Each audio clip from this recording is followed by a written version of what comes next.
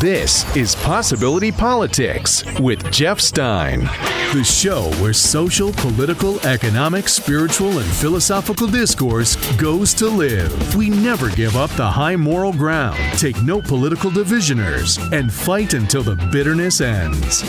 And now, here's your host, recovering hope addict and paid volunteer in the American experiment, Jeff Stein. Thank you, Eric Harthen, voice talent extraordinaire. Hey, before I even get started, I want to say Godspeed to those in North Carolina, South Carolina, facing Hurricane Flo coming in. It's going to be a big one. At the time of this broadcast, it has not occurred yet, but hopefully it's not super horrible. It's climate change reminding us what's up, right? And you say, oh, Jeff, that's political. Don't get political in the middle of people's tragedy. It's not really. It's always been said that there was a consensus on man-made climate change. But one thing there is an absolute consensus is that climate change exists. Really, the debate, if you're talking politics, is whether it is mostly by man-made or partially man-made or very little man-made or wherever you sit in the middle of that.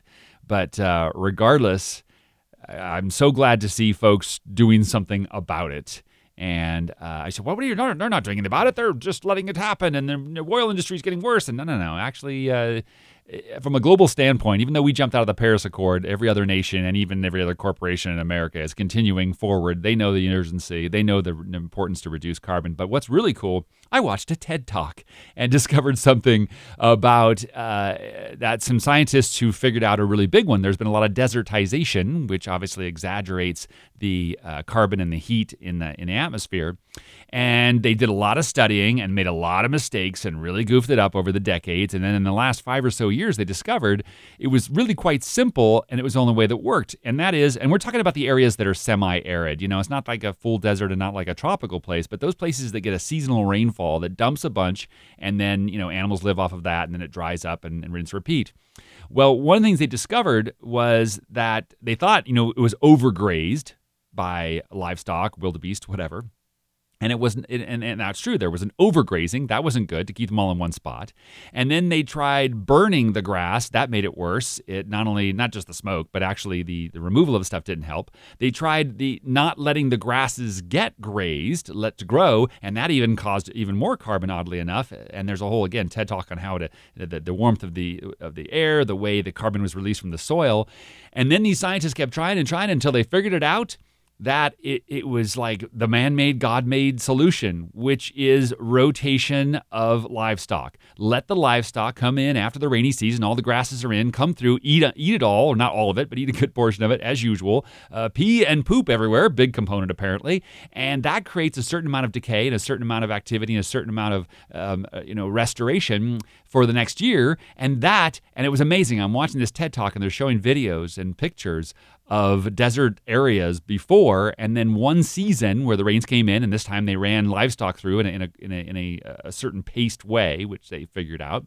And they're teaching not only farmers in foreign and domestic, but also very much in places that are underdeveloped. They've been, for the last number of years, working with underdeveloped countries to get these grazing habits in place. Spending the money and bringing in advisors and such, and then bringing resources so that people who can't afford it can rotate their livestock or be supplied with livestock. Long story short, I'm seeing these pictures of areas that were desert, and then you're like, here's the before, here's the after. A year later, boom, green. Everything just grows back in. And they're doing it massively, and it's still in its infancy in the sense that we're talking about long stretches of land, a third of the land this could be, but now they've figured it out, and they've been working it, and that's what I'm talking about. In addition to all the green energy and our reducing our dependence on carbon-based fuels, which is also going to help. This is where I digress from my lefty friends who say this is at crisis levels, we'll never get back, it's over, the planet's going to die, and it's like, no, we're smarter than that. We're really clever. And we're starting to evidence that. I remember reading a story about and seeing these pictures of in Canada, they made air filters where they literally these long, huge, giant, behemoth rows of screens that took the carbon dioxide out. And some were algae based. There was another place that was like algae based and it was pulling the stuff out. Other ones were just filtration. And so, I mean, that seems like obviously it's a lot of air to filter, but we're doing it, and I believe we will do it. I've always been very confident in humanity's ability to come together and figure it out, and we are. That's a very big digression from hurricanes in North and South Carolina because that reality requires another level of community and commitment from our fellow man. But again, this will be one of those moments, and maybe it already is by the time that you're listening to this, as the Fred Rogers, Mr. Rogers quotes goes, when things are looking terrible, look for the helpers. That's what his mom used to tell him. And I'm sure there are those now and or will be, depending upon when you're hearing this, that will step up again. I can't count on what the president will say. I'm sure he'll say some nice words that he was scripted and then probably go off script and talk about his problems with the Russia investigation. I don't know. That's another story, and that's for him to figure out. But hopefully he stays on task and is able to offer some soothing words to these folks that I'm sure are having a really hard time. So coming up on Possibility Politics, we're just going to jump into the headlines. I'm going to do a kind of a lightning round. I'm going to look at the front page of the Huffington Post and the front page of Fox News, and then we're going to grab each one, left or right, so to speak, and look at the victimhood and look at when the article or perspective is focusing on what is wanted and improvement and growth and evolution, or if it's focusing on how to get you to be pissed off, because we like being pissed off. All right? It's going to be a fun show. Please stay tuned. This is the place where we look at this great experiment called America and hopefully leave it better than we found it. Hang on. This is Possibility Politics, the place where we theorize our way to a saner future. I'm Jeff Stein. Thank you for checking it out. Got to do kind of a lightning round thing. Look at some headlines and see if we can parse through, because that's what we do here on Possibility Politics, is not just try to figure out who's right, who's wrong, but instead figure out which way are you headed with the tack you're taking. Are you headed towards evolution or devolution? Are you headed towards love or fear, inspiration or desperation, kindness or rightness, faith or victimhood? Because again, as I've said before in this show, it's not about the intensity of the lessons that are being experienced in a high tragedy circumstance, high contrast circumstance. It is whether or not the lesson is being learned. Are there more than not recognizing which way to point? I've said this expression before. When something becomes painfully obvious, that means that you've had enough pain and you know what to do. And oftentimes, that is what is required for social movements to continue. And this being the greatest social, political, economic, spiritual, technological renaissance in the history of mankind, and it is because you say, well, gosh, there's so much turmoil. Well, the turmoil, that is always, every renaissance is born of that kind of turmoil and troubles and division amongst electorates or religions or territories. And now, because we no longer live in a world where things are territorial, this isn't World War II where I'm going to push you back across the border, I'm going to come fly across the border and get you. Wars, conflicts, they are idealism-based, they're idea-based. The current Renaissance is based on our ability to recognize as a people that we are one globe, one community, and we rise and fall together. And it's going to be based on whether, again, which way we're pointed. Are we pointed towards more community, more togetherness, more decency? Or are we pointed towards finding a way to hate each other from within? But the thing is, it's within us now. It's not like you could just see, even with America and our little civil war between quote-unquote Republicans and Democrats or whatever you want to say it's between. You can't, grab a city and say, yep, that's where the base is going to be. That's where we're going to put that part of the Civil War. It's within. It's amongst us. And so it has to be learned, and it is being learned, and it's beautiful. So in terms of breaking down the headlines, whether it's heading towards what you want or what you don't want, I'll give you just an example, a left and a right example, all right? Because this is the case of doing the opposite of what you're trying to achieve to stop them from stopping your intended achievement by stopping the insanity. What? It's like are you pro-peace or anti-war, right? Take, for instance, like PETA, and I'm not point figures. I'm not saying PETA is all bad, so don't get it bent out of shape. But for some folks, what would be the bad reputation is when they go to a fur fashion show and they pour bloods to fake blood, whatever, hopefully fake blood. If it's real blood, that's an extra level of hypocrisy. They take blood and pour it all over the hands of those who have blood on their hands, because the point is to stress that we've got too much blood on our hands. So what am I going to do? I'm going to pour blood on your hands.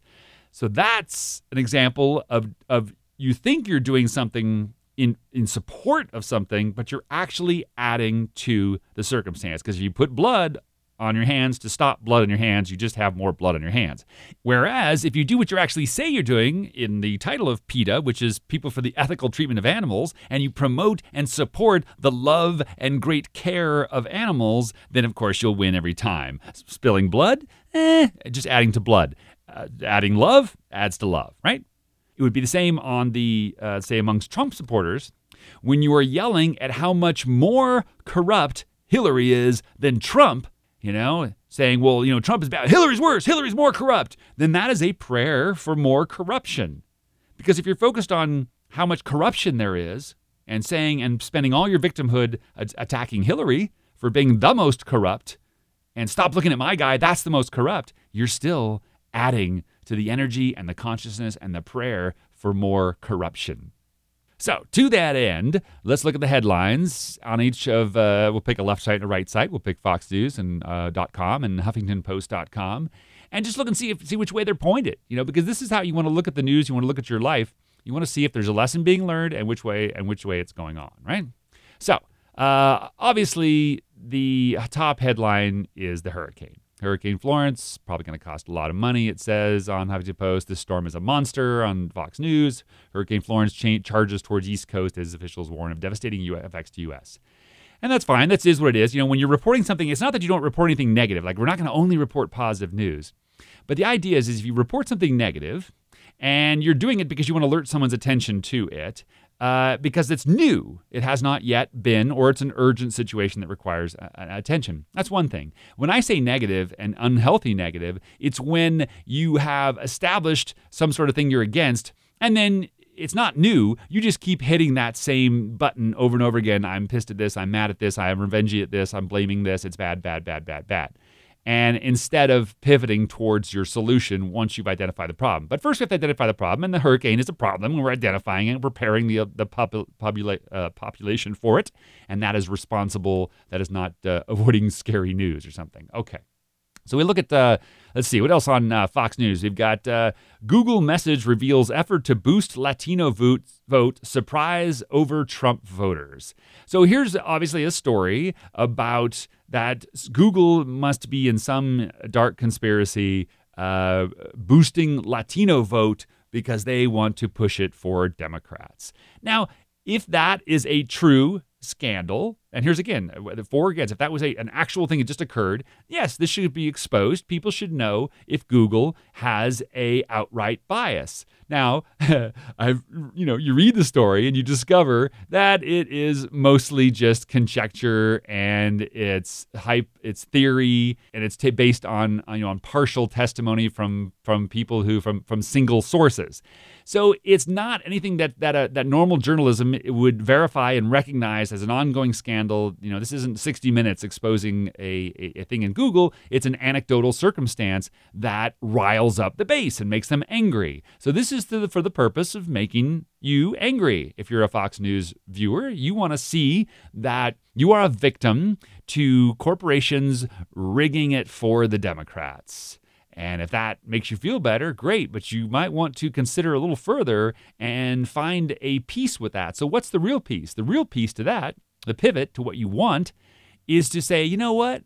It doesn't matter how much they boost the Latino vote. They can't pay people to vote, and they can't actually pick up these folks and bring them to the polls. So it's still a race between the ideology of conservatives and Republicans versus the ideology of Democrats. And so it just doesn't change the ability for a Republican and a well-intended Republican or conservative to support Trump, support the party, whatever it is you're supporting, and say, well, let's just, this is another reason to keep educating our voters and our base to come out and try to change minds amongst and Latinos. And maybe that's if you're arguing that Latinos automatically vote for Democrats, then that's something you want to address too. What do you really want? You probably want to be able to connect with this group of voters, and like George W. Bush did. George W. Bush was the Republican presidential candidate who got the highest percentage of Latino vote of any Republican president. Ask him how he did it. Ask how he connected. Now, of course, he had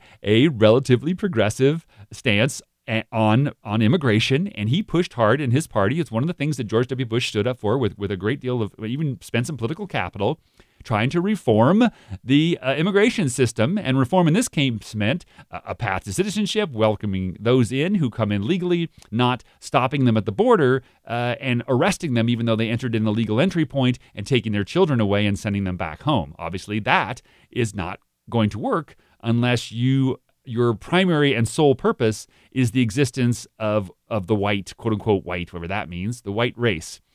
Because if that's your goal, if you think that there's just too many brown people or non-whites in this country, then you would do something like that. Literally just arresting the ones from the border that you don't like, getting rid of their kids to as a deterrent so that no more will come. You would do anything measure if you thought it was some sort of that the people of color entering your nation was some sort of cancer.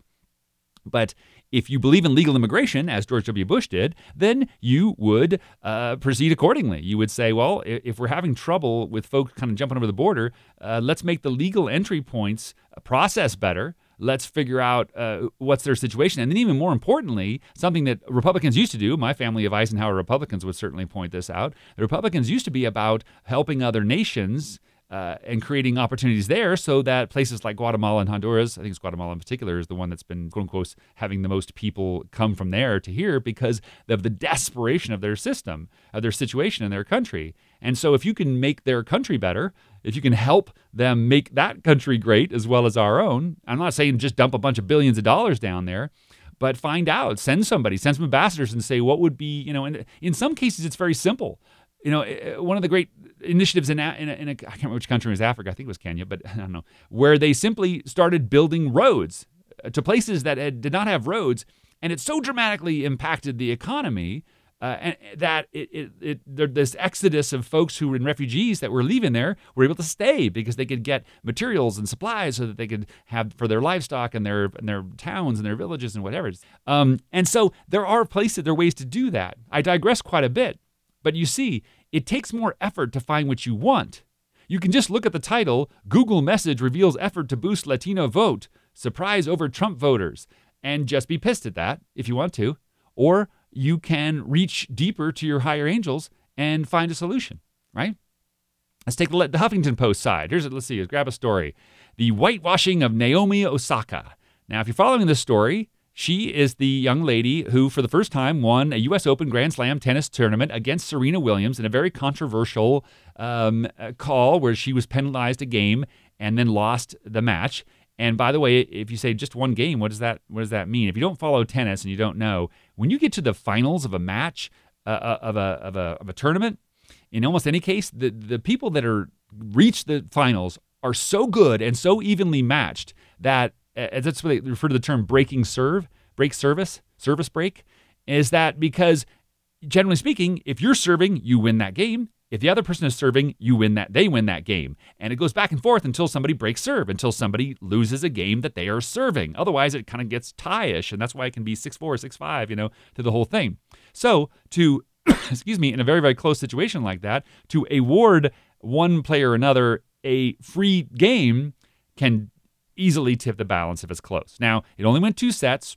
Serena Williams probably should have dominated more, and maybe she would have lost anyway. Not the point.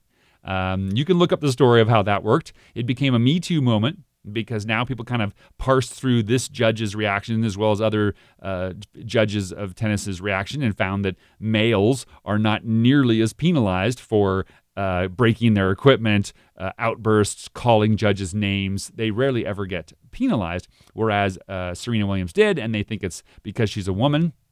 Certainly, again, you've got some evidence, and you could say that's what it is.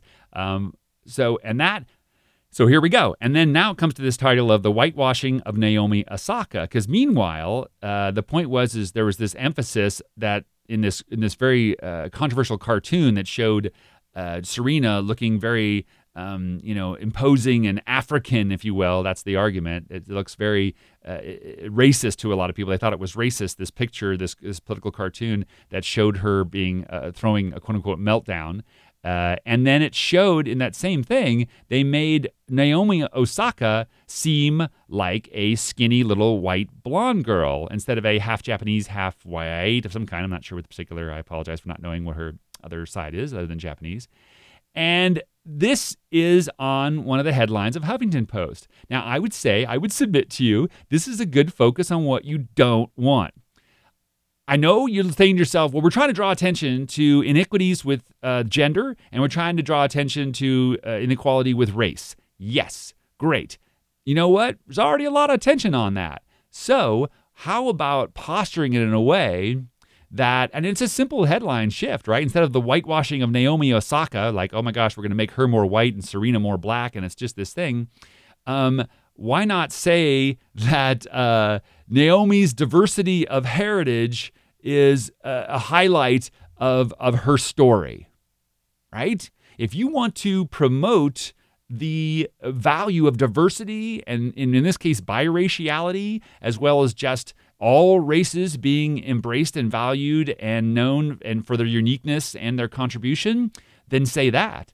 Then say, what a powerful tennis match this was. It was a Japanese, half white. Gosh, I'm sorry for not knowing whether Australian, and half and an African American woman who were in the finals. It's not just a whitewashed thing anymore. It is a beautiful statement of diversity and proves that if you and again, you know what's fascinating is just before this controversy occurred with Serena Williams, if you had been watching this, if you're a sporto and you were watching ESPN and ABC Sports or whatever, and the lead up to this, there was a lot of chatter going into this final because there was an expectation she might win.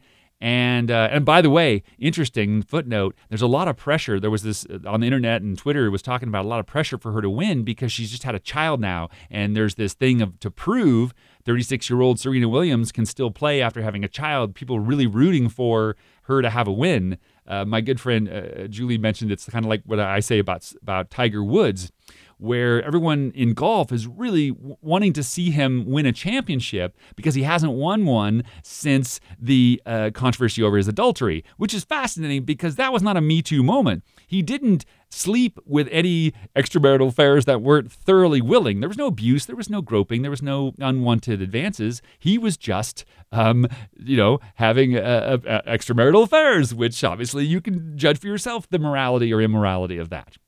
So Serena Williams comes into this, and the lead up in the chatter in sports was that she needs to be crowned the single greatest athlete ever in America. And they're doing this because they're saying, look at her rate, her statistics. Look how many things she's won. She's won it all many times, more than any male, has in pretty much any other sport. And so there was this great debate: should we crown Serena the greatest ever? And obviously, if she had won, then they would have just said that, and that would have been the narrative. They were prepping that narrative. They probably had all kinds of video packages ready to go, right? And instead, it became about race and gender. And that's good in the sense that we all need to draw our attention to what's going on in this world, in this system, right? It's super important.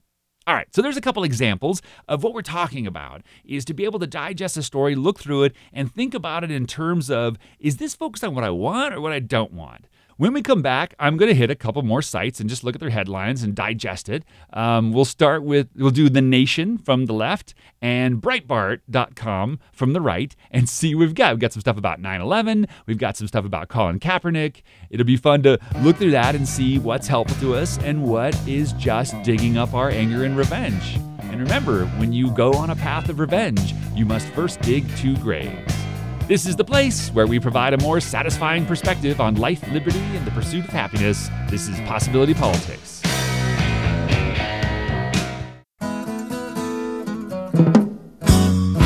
This is Possibility Politics, the independent state of mind where we look at this gorgeous country in all its complicated glory and love her just exactly the way she is. I'm Jeff Stein. We're doing a little quick on the news dissection of whether what we're consuming on our favorite news sites is helping or hurting our own soul's intention of what we're trying to achieve, right? Because really, don't you want to be in line and in sync and in with who you are and what you want, rather than just being in a continuous blame and revenge loop?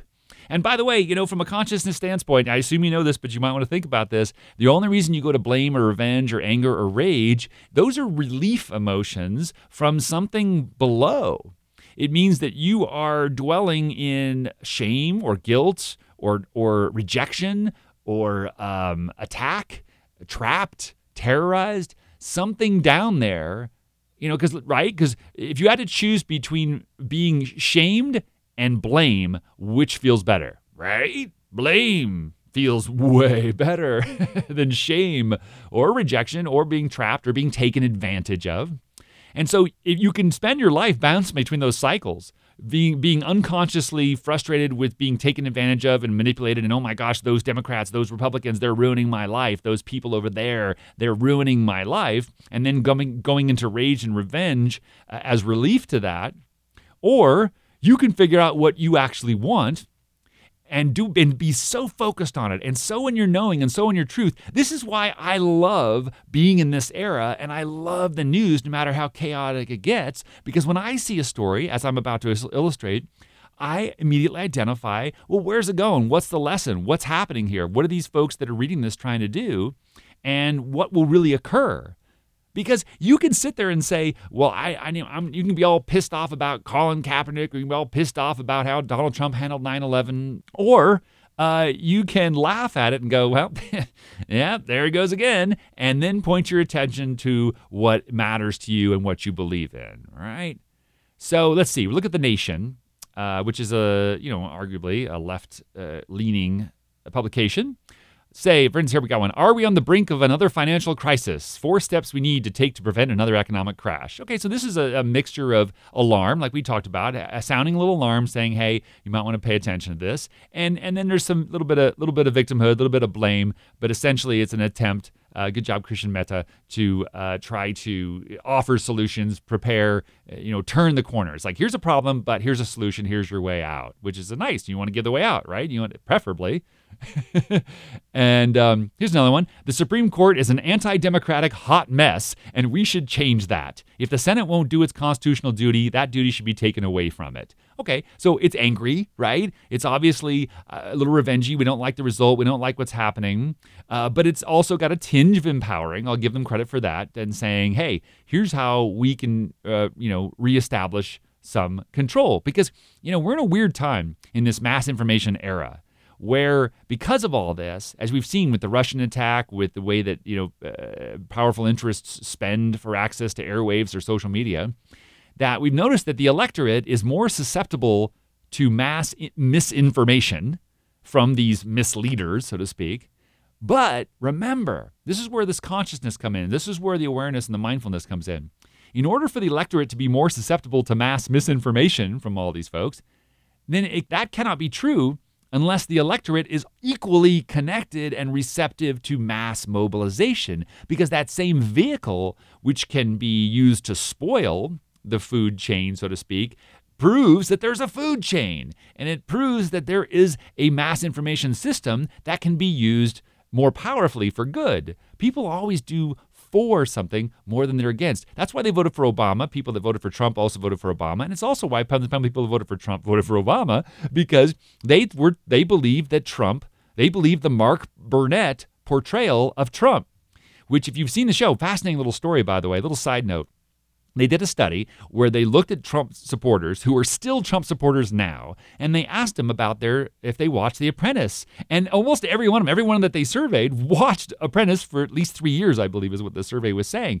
And Mark Burnett, through editing and through scripting and through what every reality show does, you should know this, I assume you know this, reality shows are highly narrative constructed, and they will have the talent do retakes, redos, say things, or even just oftentimes outright use a loose script or an improv script bullet points to get a narrative out. Well, they did that with Donald Trump. There was a deliberate effort to make him seem like a guy who collected all kinds of opinions and cogently and deeply and thoughtfully analyzed the circumstances with a level of genius and acumen that few people had, the kind of brilliance that made him a billionaire. And this billionaire was able to always know exactly who to fire and who to keep and who to elevate and who to send back to the drawing board, right? Not the boardroom. And people that bought that, that's called a parasocial behavior, a parasocial attachment. They got in love with this guy and said, this guy is awesome. And so when he came out and said, I'm going to fix your health care, I'm going to fix these trade agreements, I'm going to fix your wages, they went, I watched the show. He's really awesome at that stuff. He's gonna kill it. He's gonna be awesome. And of course, they find out. It'd be kind of like, taking Harrison Ford from Indiana Jones, and when Harrison Ford runs for president, you say, oh, well, we're going to have Indiana Jones as president. It's going to be awesome. The guy's just going to throw his whip at that Senate and take care of everything. Obviously, that's not much as direct a comparison as somebody who's a quote-unquote business genius, but you get the point. But if Harrison Ford got in there, you'd be like, dude, you know nothing about presidenting. You don't even know your Constitution that well. He probably doesn't. Maybe he does a little bit. He would have to learn a lot. He's not a professional law and policymaker. You want people that are awesome you wouldn't take somebody off the street that you just saw throw a couple basketballs and say, hey, put you in the NBA. You and LeBron can go to the middle. And it's like, no. You want somebody who's got lots of experience and who's good at it, who's proven and tested and had some, have some backing and has formed a coalition of support, all this sort of thing. Okay? Right. Let's see. Let's look at Breitbart real fast. Headline there is Bernard Kerik, one of these, he was a former, the guy he's a great right-wing pundit. He was, help me, in New York City with the police department. He was one of the guys, right? He was the New York City's police commissioner. Sorry, I couldn't think of the term, Bernard Kerik. Anyway, this article says, Bernard Kerik, Colin Kaepernick a, quote, thug and, quote, disgusting for promoting cop killers. So what's the point of this? Rage. Sorry, this is rage and revenge. This is, I am so sick of my opponents. And now on the left, they're going to say this is totally racist because he's black. For some, it's racism. For some, it's just tribalism, and it's just anti-democratism. They believe that Democrats and liberals are a clear and present threat. They've been told that since Rush Limbaugh screamed it at them in the 1980s. There's been a constant and unending, chorus of right-wing bubble noise that says all of your problems are liberal. And, if you believe that, and if some of you are listening right now saying they are, that's what the problem is. Okay. Well, if you believe that, what's your solution? What's your solution? Is it an article that elevates and draws attention to the martyrdom of Colin Kaepernick and says, wow, look, he's pissing me off. He's the problem. Or is your solution in promoting and explaining and selling conservative values? Right? If you believe in family values, then promote monogamous marriages and tell people why it's great. Right? And more importantly, even specifically with Kaepernick, if you believe in the flag and the flag is a representation of devotion to military service, then tell people about your military service. Keep promoting that. Let people know that, this guy over here kneeling down, he doesn't get it. Military service is important. Now, of course, the guy kneeling down says, hey, this is nothing about military service. This is about black folks, unarmed black folks being killed and with no justice. And that's another debate, right? You want to support that or not support that. That's your choice. But if you believe in the flag as something that makes you feel proud of your nation, feel the pride. Let the people who are using it for some other statement to fade away. But the more you give attention to them, the more Donald Trump tweets about it, he thinks it's going to rile up his base, and it does. It makes them angry, and they're going to vote, but they were going to vote for them anyway. You need a bigger tent. You need to convince, you look at the polls. If you're looking at the polls right now and you're a Republican, you're looking at a wave that you're looking at state houses. It's true, now that we're in the season, the polls just every day, there's new polls of not only congressional races, but state races where it's just getting bluer and bluer and bluer.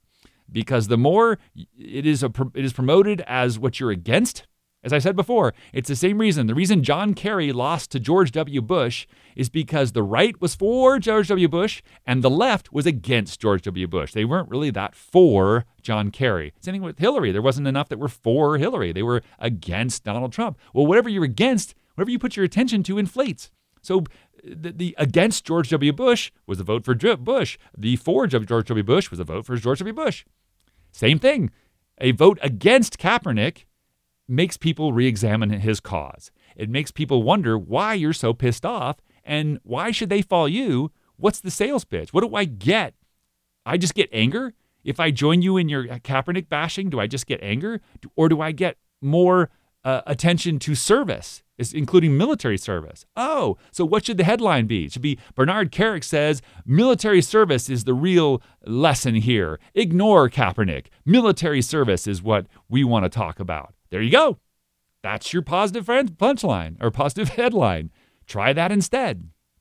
So thank you for listening. I hope you find this fascinating. I hope it gives you a little bit of food for thought. This is a situation you should enjoy. This really is a beautiful unfolding. The lesson is being learned. There are vastly more folks that are pivoting and turning towards what they want instead of what they don't want. Yes, there are some who are going to fight to the end, but polling and the electorate are demonstrating a massive number of voter registrations that have occurred lately are demonstrating that people are for a change. Stuff change that actually Trump agreed with. Again, healthcare, better wages, better jobs, more equality, less rich people, less swamp. Unfortunately, he did the opposite, generally speaking, but that message was the point, and it is shared, and now a wave of candidates has been making it through the primaries and have been recruited doing exactly that. Doing exactly what Trump promised, but actually giving specifics and numbers and staying behind it and repeating it over and over again instead of just saying it over and over again in a campaign rally